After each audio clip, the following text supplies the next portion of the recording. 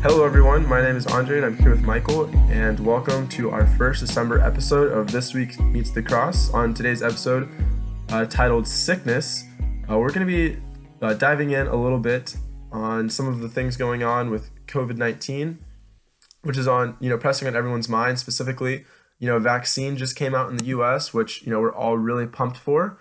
And hopefully, that's going to carry over to having some, more positive reports when it comes to, us being able to, watch sports, go to movie theaters and that kind of thing, and, get back a little bit into regular life. But specifically with NBA, there was 48 positive COVID tests that came in this week as they go back to training camp.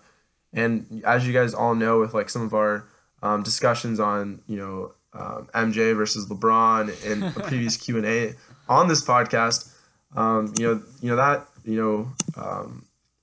comes in as kind of a shock, and we're both really excited for the NBA and all that. But I wanted to specifically talk about with you, Michael, is how we see healing in the Bible and how we can hold near to Christ when we go through events of sickness and when we don't really have our health 100%, and the importance of prayer and holding near to Christ through those things.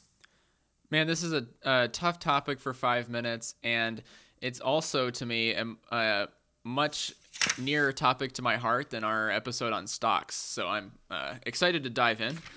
And so I think the first thing to recognize is maybe what the healings are for. So when Jesus comes on the scene in Mark chapter 1 or in other gospel accounts, we're in Mark this season, so it's on top of mind.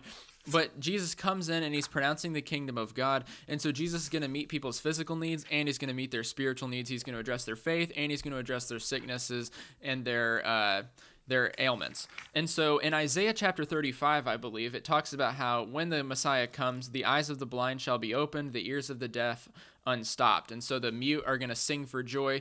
And then so when Jesus comes in, we see that Jesus's healings are announcing the arrival of the Messiah, number one. Number two, they're authenticating his message.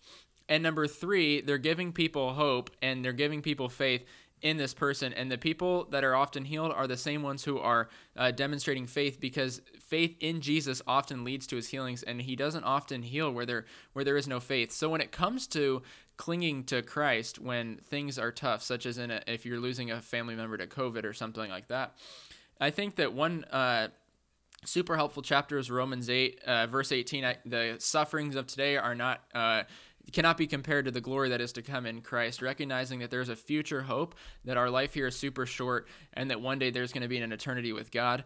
People don't often think about the book of Revelation, but it kind of goes right along with this. The people of God are going to be persecuted. We are going to dive into the details on that in this podcast soon in Revelation, but the people are going to be persecuted. There's going to be hardship, but then we have the millennium, and we have the eternal reign with Christ. So there's a lot of hope to be had in Christ in this time.